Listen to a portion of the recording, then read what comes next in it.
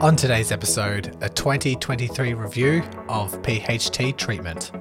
Welcome to the podcast helping you overcome your proximal hamstring tendinopathy. This podcast is designed to help you understand this condition, learn the most effective evidence-based treatments, and of course, bust the widespread misconceptions.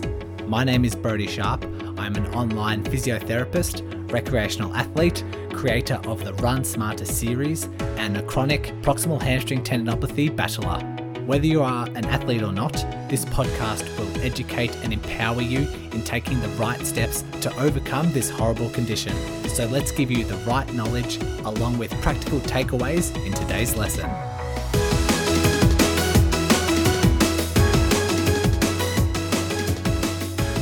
First of all, a big thank you to Saeed for sharing this PHT paper that I'm about to discuss with you. Sorry it took me so long to get to it. I just checked, it was February when you sent me this, and I appreciate you, Saeed. I appreciate everyone for reaching out, because I've had a few people suggesting topics and sending me papers and those sorts of things. Really appreciate it. Just creates a good sense of we're in this together. Let's get the right information out there. And yeah, I hope you've been enjoying the content so far. Hopefully this has helped a lot with your rehab. I decided to dive into this particular paper. For this episode, the title was Comparisons of Conservative Interventions for Proximal Hamstring Tendinopathy, a Systematic Review and Recommendations for Rehabilitation. And so let's break that down. Usually when it comes to these papers, the titles are quite lengthy, and yeah, thought it'd be easier if we break it down. So it starts with a comparison of conservative interventions. So usually we consider conservative as meaning not surgical. So if we're not operating, what else are we doing? That's usually conservative interventions. It's a systematic review, which means they don't find participants and have them go through the study themselves.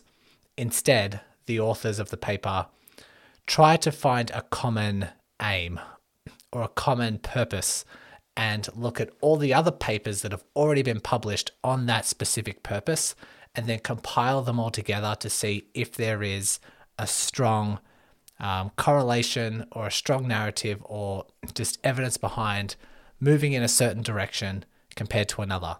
And so when compiling all these things, the authors have developed recommendations for PHT rehab. Hope that made sense. So in the paper itself, the aim is the purpose of this review is to provide insights into the efficacy of conservative therapeutic interventions for the management of PHT. Nothing new there. The design was essentially what they do is they scan certain databases and they list all the databases, which isn't really that important for this episode. But they've gone and searched for those studies, and they look for studies assessing the effectiveness of conservative interventions and compared that with a placebo or comparing them with other interventions. So other combined treatments, and trying to see if they get better through function or reduction in pain or return to sport, looking at those sort of outcomes to know that they are getting better and which one is more superior. So the studies that performed conservative management, which was exercise therapy and or physical therapy, they did that in adults ranging between 18 years of age and 65 years of age. Any age bracket or sample size outside of those parameters were excluded from the study. The studies that performed surgical interventions and those who had like a complete rupture or an avulsion of greater than 2 centimeters were also excluded from this study. So we're not looking at ruptures, we're not looking at surgical interventions, we're not looking at avulsions of those sorts. An avulsion is just when a bit of the bone also detaches away when there is trauma.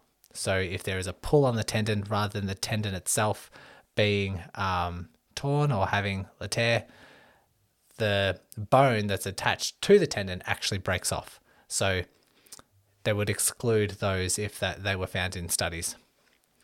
And so they reach out, they see all these available papers, they pull them all in, and by the end of their criteria, going through their criteria, they've ended up with 13 studies included. So 5 of those studies were exercise interventions, while 8 of the studies looked at what they call multimodal approach. So that had exercise with shockwave therapy, it had exercise with other modalities such as ultrasound, trigger point needling, or other soft tissue mobilization techniques. And I delved a little bit deeper into the study because there's not a lot of studies here. They only had 5 randomized controlled trials. So that's not a lot. They said they found 13 studies, but only 5 were high quality, you could say. 2 of them are case cohorts, and 6 of them are case reports. So they're not randomizing people. They're not really systematically going through a regimented system. They're just gathering people, putting them through an intervention and seeing what the effects are like. So we do need to be very careful with interpreting the findings with how good of a quality those findings are, which, I'd say you could find a fair bit, but it's not like a massive systematic review where they've found 30 papers. And if you haven't really caught on to previous episodes and realized this, there's not a lot of research when it comes to PHT for whatever reason. There's, more and more stuff emerging as it becomes more and more recognized. But if you go looking, you're not going to really find a lot. Let me pull up the paper because I want to go through the sort of specifics around the design, what people were included, and all those sorts of things. And now that I've hit record, I have lost the paper in front of me. Okay, now I have it. So I had page 5. Let's zoom in. Okay, so the first thing I want to do, so I have a list of all the studies, those 13 studies that were included, and I've got the age groups, I've got the genders, I've got the activity level of people. So just as a general sense, because, it's good to know if 90% of these are male and 10% are female, you'd want to know that. If they looked at weightlifters rather than runners, you'd want to know that. So just putting it out there, I've got some studies here. It seems like there is a bit of a mix, an even mix between male and female. I have one study which had 41 females and 22 males. Then I have another study above that, which is kind of, they flipped it, 27 male, 13 female. Bigger studies, 32 female, 68 male. So sometimes in these studies, they've heavily biased one particular population. This one, in terms of male, female, they've done pretty well. In terms of ages, I see ranging between one study, 16 and 43 years old, 14 and 49 years old. Some older. One study looked at a 69-year-old and a 71-year-old. They were 2 males. So, yeah. And then the activity level, I'll just go through the list. We have ultra marathon runners. Let me go through the where the big studies were. So we looked at the sample size here. There's about 63 people in this study, and they're all runners, so that's good. 50 people in this study, and there was a mixture of a whole bunch of people. Another big study just looked at track and field athletes. Some of the smaller studies had power lifters and triathletes. We have, recreational runners. So I would say mostly athletes that are around runners or ultra marathoners or track and field, and not so much to do with team sports, not so much to do with like gym goers. I have one power lifter, but that's one person in one study. So hopefully that gives you a bit of a sense of, who we're actually studying and who we're looking at the effects of. And so, yeah, let's go through the results. The results have a bit more of a visual element to it, but I'll try my best to describe what we're seeing. In terms of the interventions, so every study, everything that they looked at needed to have strengthening as an intervention. Some just had strengthening, and they were comparing different strengthening approaches, but then some include stretching, some include lumbo-pelvic stability, which is essentially like core strengthening. Some had other modalities such as shockwave and needling. Needless to say, everything that included things that weren't in strengthening had to also be included. So strengthening was in every single one of these studies. Let's look at they've got a graph here of the top 5 strengthening exercises, and then also compared that to like the quality of evidence. And so I'm okay with this. There's you'll see what I mean. So the 5 top exercises used when they pile all these together. 1, a single leg RDL. 2, the Nordic curl. 3, the lunge. 4, a foot catch. And 5 is a leg curl. So I was actually going to look this up before I actually hit record, because I don't know what they mean by a foot catch exercise. A single leg catch or a foot catch. If I was to look up a foot catch, essentially what someone's doing is lying on their stomach, both knees are at 90 degrees. So you're in kind of like there's no weights or bands or anything included. You've just on your stomach, knees are both bent at 90 degrees, and then you just let one leg drop, and just before it hits the ground, you sort of stop it. So you're catching that leg. And I guess that's just causing a big effect, like a big contraction of that muscle, and I don't know, building up strength that way. That seems like a bit of a weird one. But nonetheless, that's one of the 5 major, most common exercises that they did. When it came to the lumbo-pelvic exercises, so they have the top 4 lumbo-pelvic exercises. They included the plank, they included the side plank, they included a Swiss ball curl, which I'm assuming is in a bridge position. So almost like a hamstring, but also a core exercise anyway. And then they had a single leg stance as a core lumbo-pelvic stability exercise. So keep those in mind when it comes to the results. Those are the main things I want to go through. And then they talked about the grade of recommendations. So very important that when the authors write what these studies show, they also need to kind of correlate it with how good the quality is with those studies that they're talking about. Because there's 5 RCTs in here, which, in most cases are quite good quality because they're randomized and lower risk of bias. Whereas there's other case studies in here which are usually what we consider lower quality. So if our findings come from those lower quality papers, it needs to be known.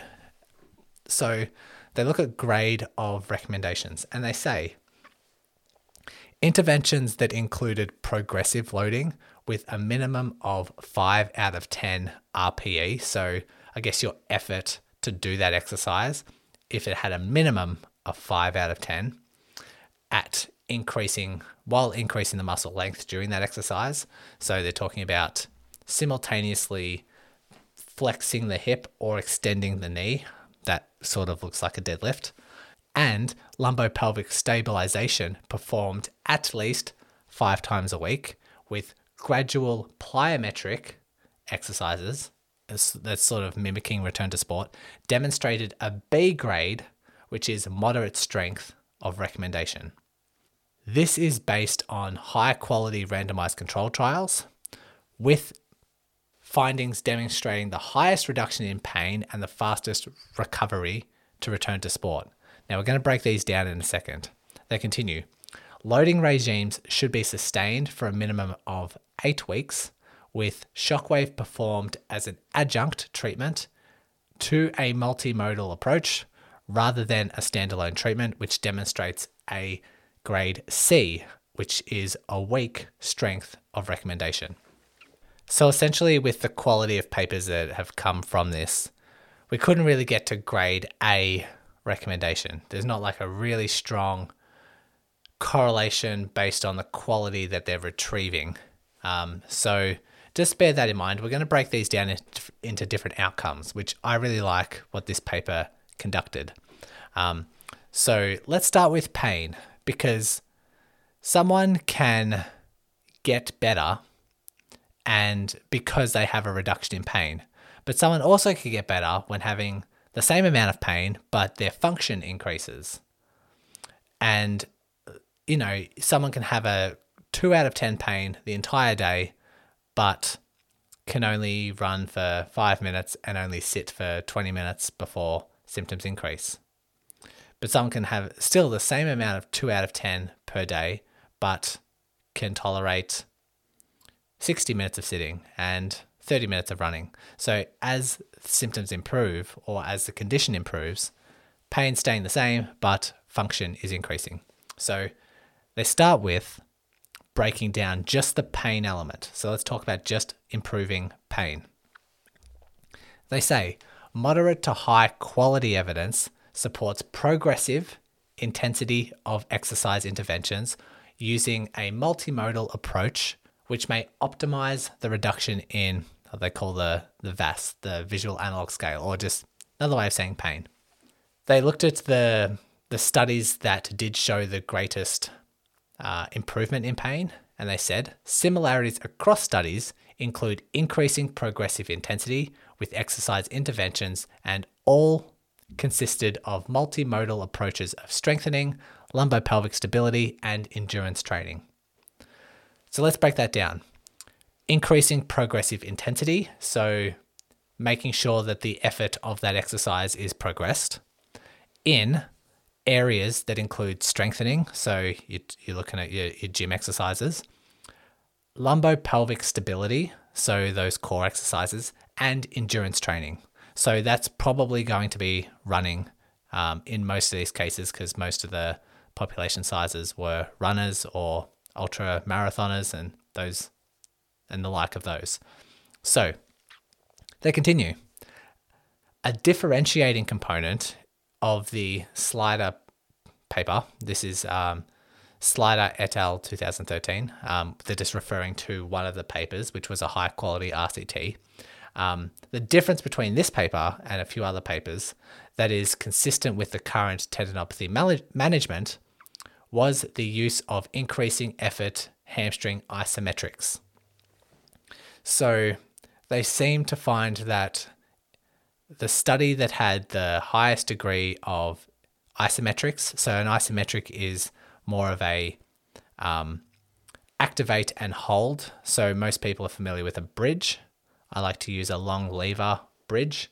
So instead of moving up and down in that bridge, you are just holding that bridge in place so that the hamstrings are working, the hamstrings are activating, but you're not moving anywhere, you're just holding it in place. That is an isometric. And it seems like this paper had their people involved improve their pain. Their pain improved more than other particular studies, and this isometric was progressed. So you might look at progressing it in the way of doing a bridge and doing it with a longer lever. You might put some weights on your hips. You might move to single leg, then you might move to single leg, long lever with weights, in that fashion.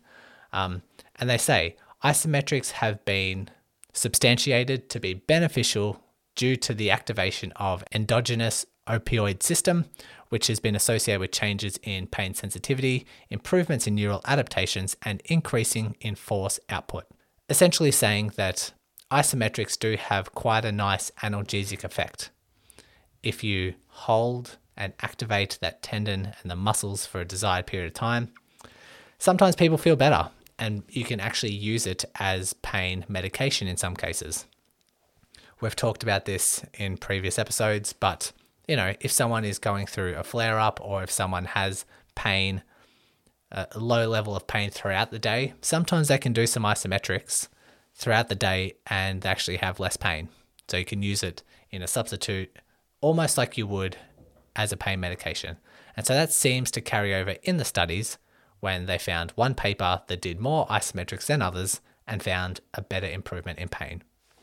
Recent RCTs found no superior effect with the high load magnitude compared to that of moderate load on clinical outcomes, tendon structure, and function when performed at a slow 3-1-3 concentric and eccentric tempo.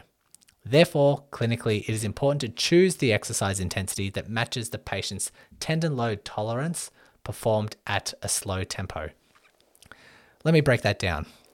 So they're saying that based on these RCTs, there's no superior effect, there's no difference when looking at high load magnitude, so really heavy stuff, compared to that of moderate stuff. And they said that the moderate load was 55% of your 1 rep max. So if I can deadlift, if my 1 RM was say 120 kilograms, which I reckon that's pretty close, then this, what they deem moderate load, would be my would be maybe 60 kilograms. So still pretty heavy. And all of these are done at a slow tempo. So they said 3-1-3, which I'm assuming is 3 seconds down, hold for 1 second, 3 seconds up, that type of tempo for, say, a deadlift. And said that, something of that moderate compared to something higher than that seems to have no superior effect in things like tendon structure, tendon function, and so on. But I would argue and say I'd rarely find people deadlifting that heavy anyway. And so time to, progress those weights anyway. And yeah, keep a slow tempo, still keep progressing, those sorts of things. Moreover, progressive heavy slow resistance has been shown to have greater tendon collagen turnover than submaximal eccentric training. So tendon, or collagen turnover they call it, is essentially the tendon getting stronger. It is the tendon adapting to a load stimulus. So if you load it up, then you leave some recovery time afterwards, the tendon's going to get stronger. It goes through that collagen synthesis, collagen turnover is what the paper called it. But they say that progressive heavy slow resistance has been shown to be superior when compared to submaximal eccentric loading, such as, I'd say probably a Nordic drop would be a submaximal eccentric load, or maybe a Swiss ball rollout, or something along those lines. They continue. The progressive intensity of exercise interventions in the above mentioned studies with the highest observed reductions in pain also underscores that the key to preventing further matrix destruction is through appropriate progressive loads to the tendon to promote remodeling and reduce hypervascularization, big words here, by reducing the tenocyte expression and vascular endothelial growth factor. That is a ton of scientific mumbo jumbo, essentially saying that progressive strengthening exercises does reduce pain, but also helps with, preventing the tendon matrix or the makeup of the tendon getting worse. Because what happens with chronic tendons is they undergo remodeling. I called it hypervascularization before, meaning the tendon itself gets little blood vessels, and the tendon, if the tendon wants to perform optimally, we don't want all those little things in there. We want just the tendons, we want the tendon sheath, we want the little tendon fibers, we want them all nice and aligned. But with chronic mismanagement and chronic pain and dysfunction, they get disorganized. So the heavy, slow progressive exercises helps prevent those sorts of things. All right, hopefully you're on the same page with me here. Hopefully I'm doing an okay job of making sense of all this, because like I say, there's a lot of mumbo jumbo in here. That was all looking at pain, improvements in pain. And it seems like slow, heavy load is good. And if pain is a considerable factor for you, maybe some isometrics performed, progressing your isometrics can maybe help in terms of improve it, have a superior outcome. That was pain. I want to look at disability now and mention a few things in disability, which is kind of like function in my before example. They say moderate to high quality evidence supports programs that allow a maximum of 3 out of 10 pain with combined exercise, lumbopelvic stability, and progressive endurance components. So there's moderate to high quality evidence that when you do these things, when you do strength training or core exercises or progressive endurance components like cycling or running, those sorts of things, you can allow up to 3 out of 10 pain. That kind of falls in line with what I've been talking about on the podcast. I usually say less than a 4. This says up to 3 out of 10, which is exactly the same thing. I would say that for some people, based on the individuals, I change that. I sometimes say less for some, more for some, just depending on how they respond. I've mentioned on the podcast before, for me, if I am managing tendon pain, I like to go higher.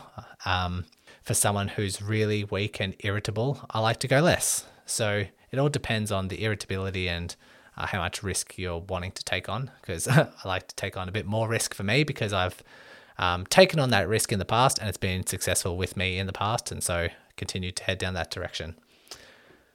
Okay, still on with disability. So 2 studies that demonstrated the greatest improvement in disability were, and then they reference this Cushman et al., which had 60% improvement, and Jayasleen et al., 2014. Those 2 papers showed the greatest improvements, and they said the similarities across both of these studies included a dosage of 3 sets of 5 repetitions performed daily with a focus on strengthening, core strengthening, and progressive endurance training. So those 3 things that we mentioned before when it comes to pain, those same things were included in improving function. Strength training, core strength, which is lumbopelvic stability, and progressive endurance training. The significant improvement in functional outcomes observed by these 2 papers suggests clinicians may be potentially underloading patients should they encourage only pain-free loading. How often do we see this? How often do we see people, clinicians and patients, not wanting to progress their exercises because they're scared of poking into pain and they just want to stay pain-free and they stay doing their glute bridges for years? So glad the paper sort of highlights this. We have permission to poke into a 3 out of 10 pain. I like to add in, provided that it returns back to baseline in less than 24 hours, 12 hours, probably better. But yeah, just thought I'd put my little caveat in there as well. So summarizing the function, again, might be repeating myself here a little bit, but we're looking at strength training, core stabilization, slow return back to exercise, maximum 3 out of 10 pain during those. Now, conclusions. So this paper had a conclusion and said that this systematic review found few high-quality randomized control trials and a predominant number of case studies that supports recommendations for progressive loading at a minimum of 5 out of 10 RPE while increasing muscle length. Lumbopelvic stabilization performed at least 5 days per week and a minimum of 8 weeks. The effort needs to be about a 5 or minimum 5 out of 10. Okay, and we need to do those 5 days a week. We need to do that for 8 weeks. That's what this paper shows. Based on current evidence, a gradual plyometric progression should guide clinical practice in most clinical situations. So I would say this depends on the person, whether we need to get the tendon to adapt to plyometric stuff. So plyometric would be power-based stuff. So jumping, skipping, box jumps, power stuff like sled pushes and things that you need your body to return to. If you are a sprinter, you need to focus on plyometric activities. If you just want to cycle, you're probably less so. Based on the lack of high quality evidence, shockwave should be used as an adjunct to treatment, to multimodal approach rather than a standalone treatment. So they're saying if you choose to do shockwave, make sure you don't do it as a standalone treatment. Make sure it is also accompanied by high quality, what they call a multimodal approach, which needs to have exercise in it. Although universal sport demands exist, on an individual level, several intrinsic and extrinsic factors further necessitate a comprehensive, multimodal, and individualized approach for PHT management. Essentially saying, based on the individual, like their specific muscle involvement, what deficits they have. Do they have calf deficits? Do they have range of movement deficits? All those sorts of things. We need to factor that into someone's management plan and should be factored in. And, essentially saying it's not a recipe. We want to make sure that we're tailoring to people as well. So that's what the paper has shown.